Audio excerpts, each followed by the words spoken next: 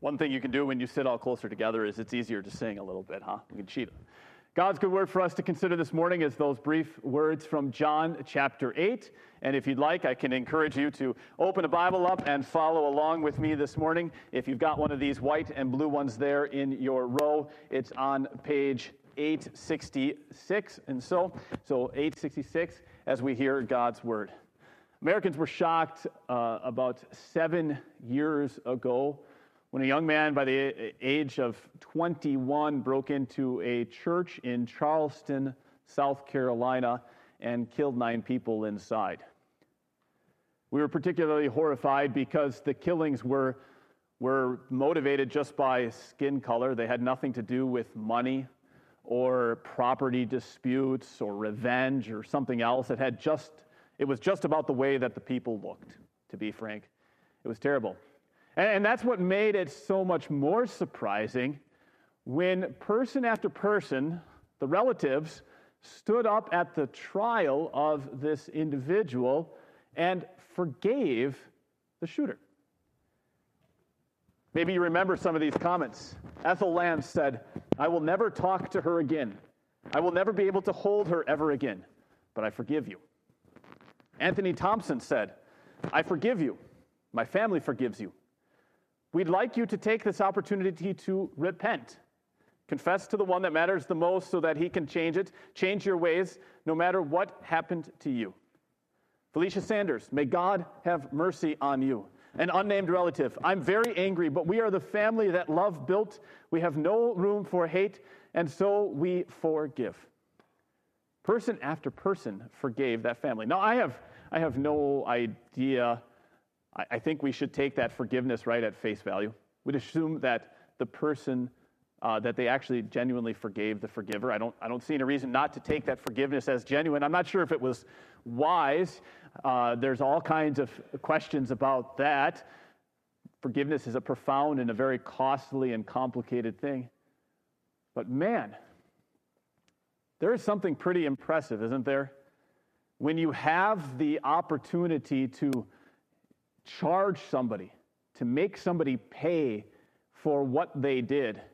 And it's the right thing. I mean, they should pay for what they did. They inflicted so much damage on you, and you have that chance to make them pay and then to not charge them for what they did. To not hold them responsible and make them pay for that.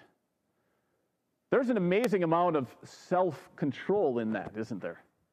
There's an incredible amount of self-control. There's also a lot of freedom, personal freedom. I mean, these people who forgave, they weren't just free to say their mind. They weren't just free to come to the courtroom and be able to speak their piece. They weren't just free in a social system that allowed them to have something to say. That's a rarity if you go into a lot of court systems around the world. There's no opportunity for that kind of freedom. I mean, they were also free personally, weren't they? Internally. They were free from resentment. They were free from guilt. They were free from hatred and anger and blame. That's pretty impressive. That's a lot of personal freedom. They were even free from the outrage that was ripping through the country at the time. I think a lot of us would have been pretty motivated by the outrage. I think of other examples I've seen of that kind of personal freedom. I knew a man, I've told you my story of my friend Canute a couple times. He lost his wife to cancer, and it just dragged him down. It ruined his life for a while. Fell into drinking and everything else. Lost his home. He was homeless, just wandering all over the United States. Until he came back and he became friends with a number of Christians and other good people. And something about all of the interactions that happened after that point, once he came back, right? People began to just love him and encourage him. And he changed. He began to let go of all of the bitterness and the anger and the guilt and the resentment that he felt about his wife's passing. And even though he was still in a very bad state in life, he didn't hold on to anything he had after that point tightly. He was the guy who would then take people who were homeless and make sure that they got food. He was the guy who was driving people around to shelters, to drug meetings, when he had nothing himself. And he died in absolute poverty. He had a couch and a bed and a chair in his apartment. I visited him as he died. He had nothing to his name because everything that he had held on to tightly in life, he let go of.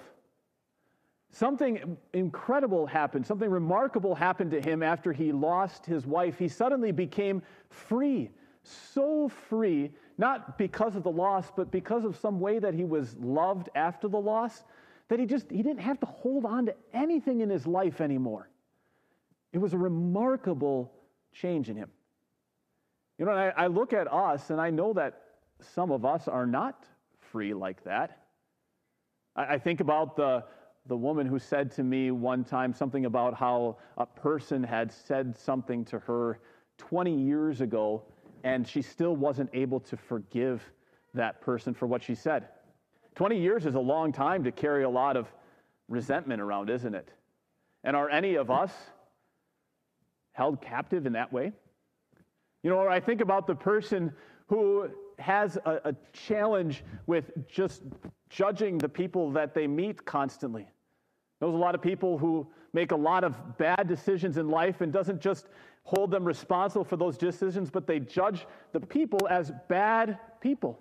And think of how much that does to that person. They're not free to love those people, to enjoy good relationships. Is that any of us trapped in that way?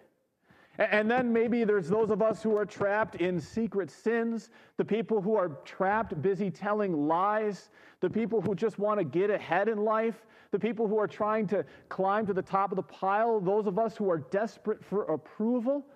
There's so many of us, aren't there, that aren't free?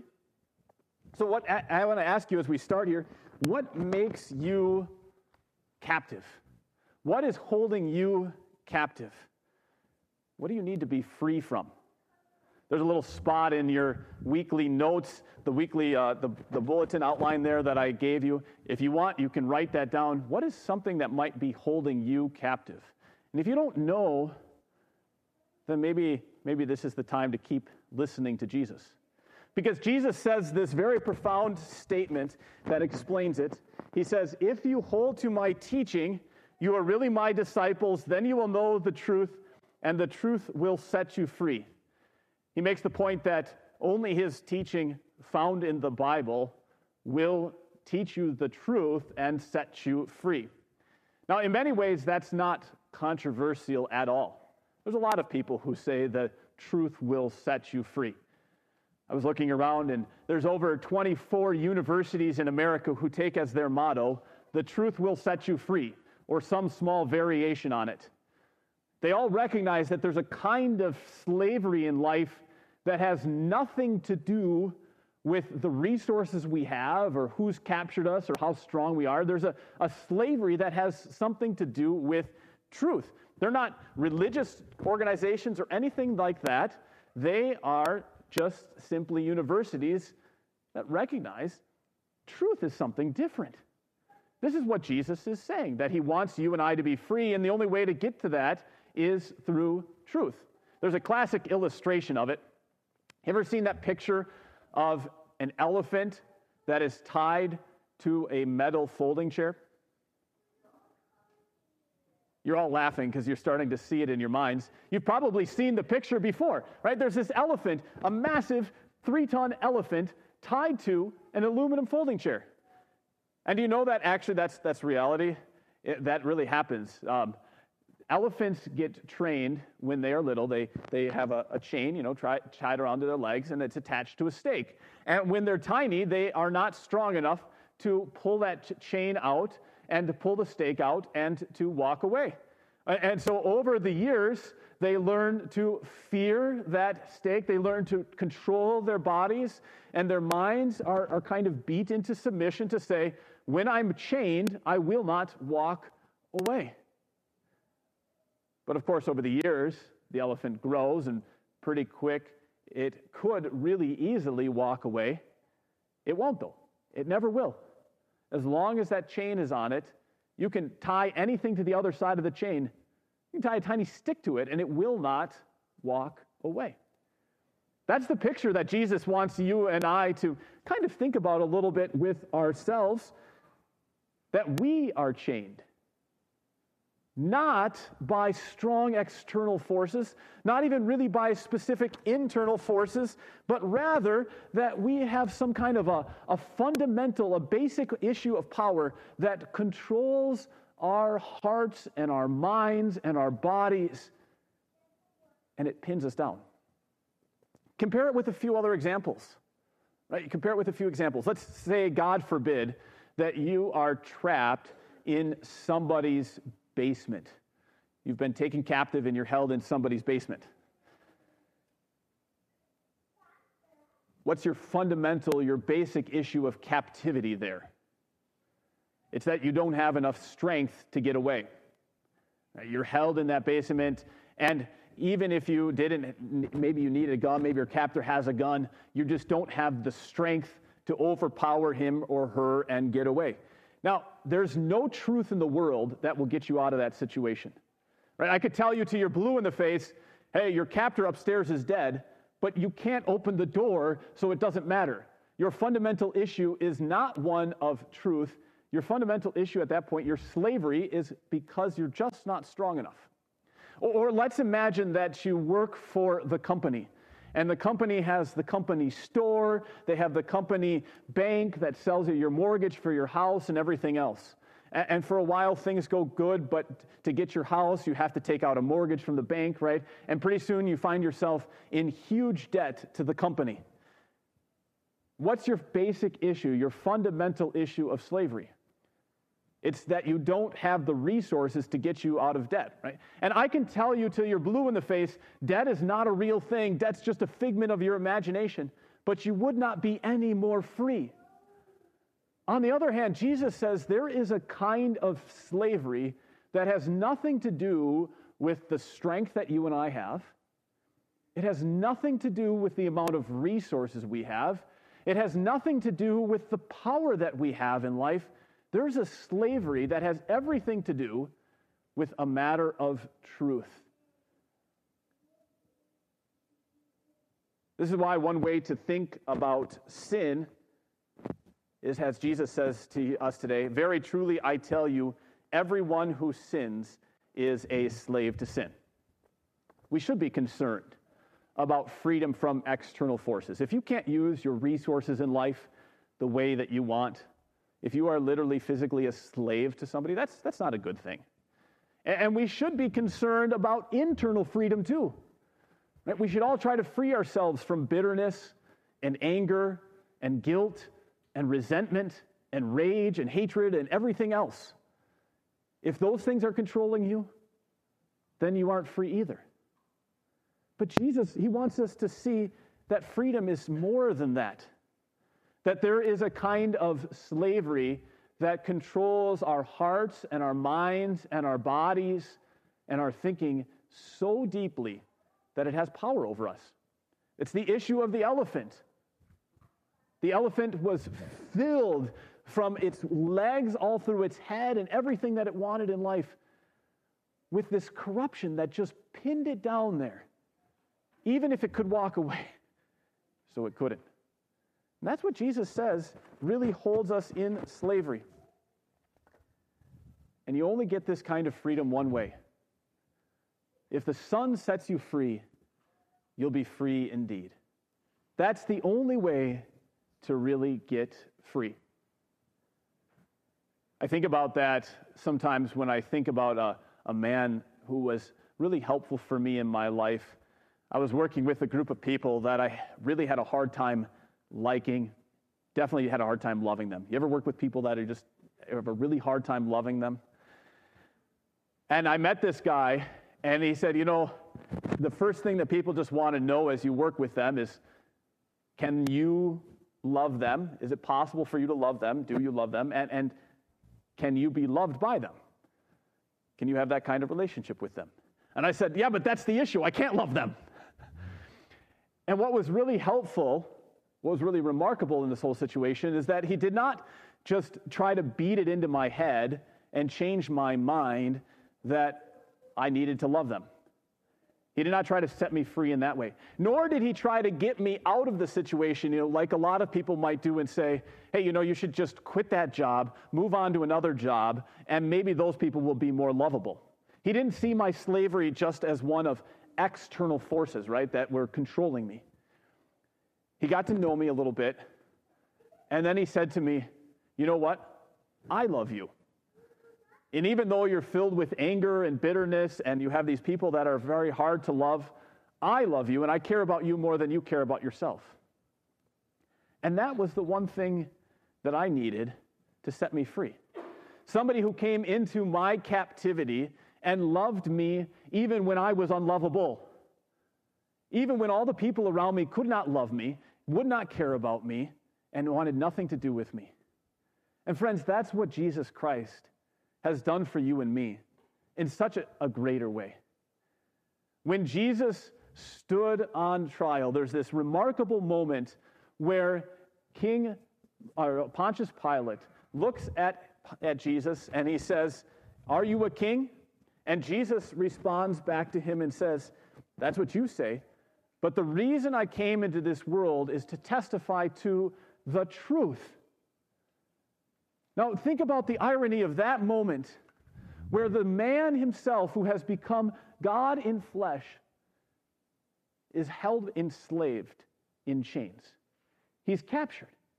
And the only thing he wants to do is to declare the truth that he loves you, and he's standing there enslaved in chains for you. He didn't try to get away.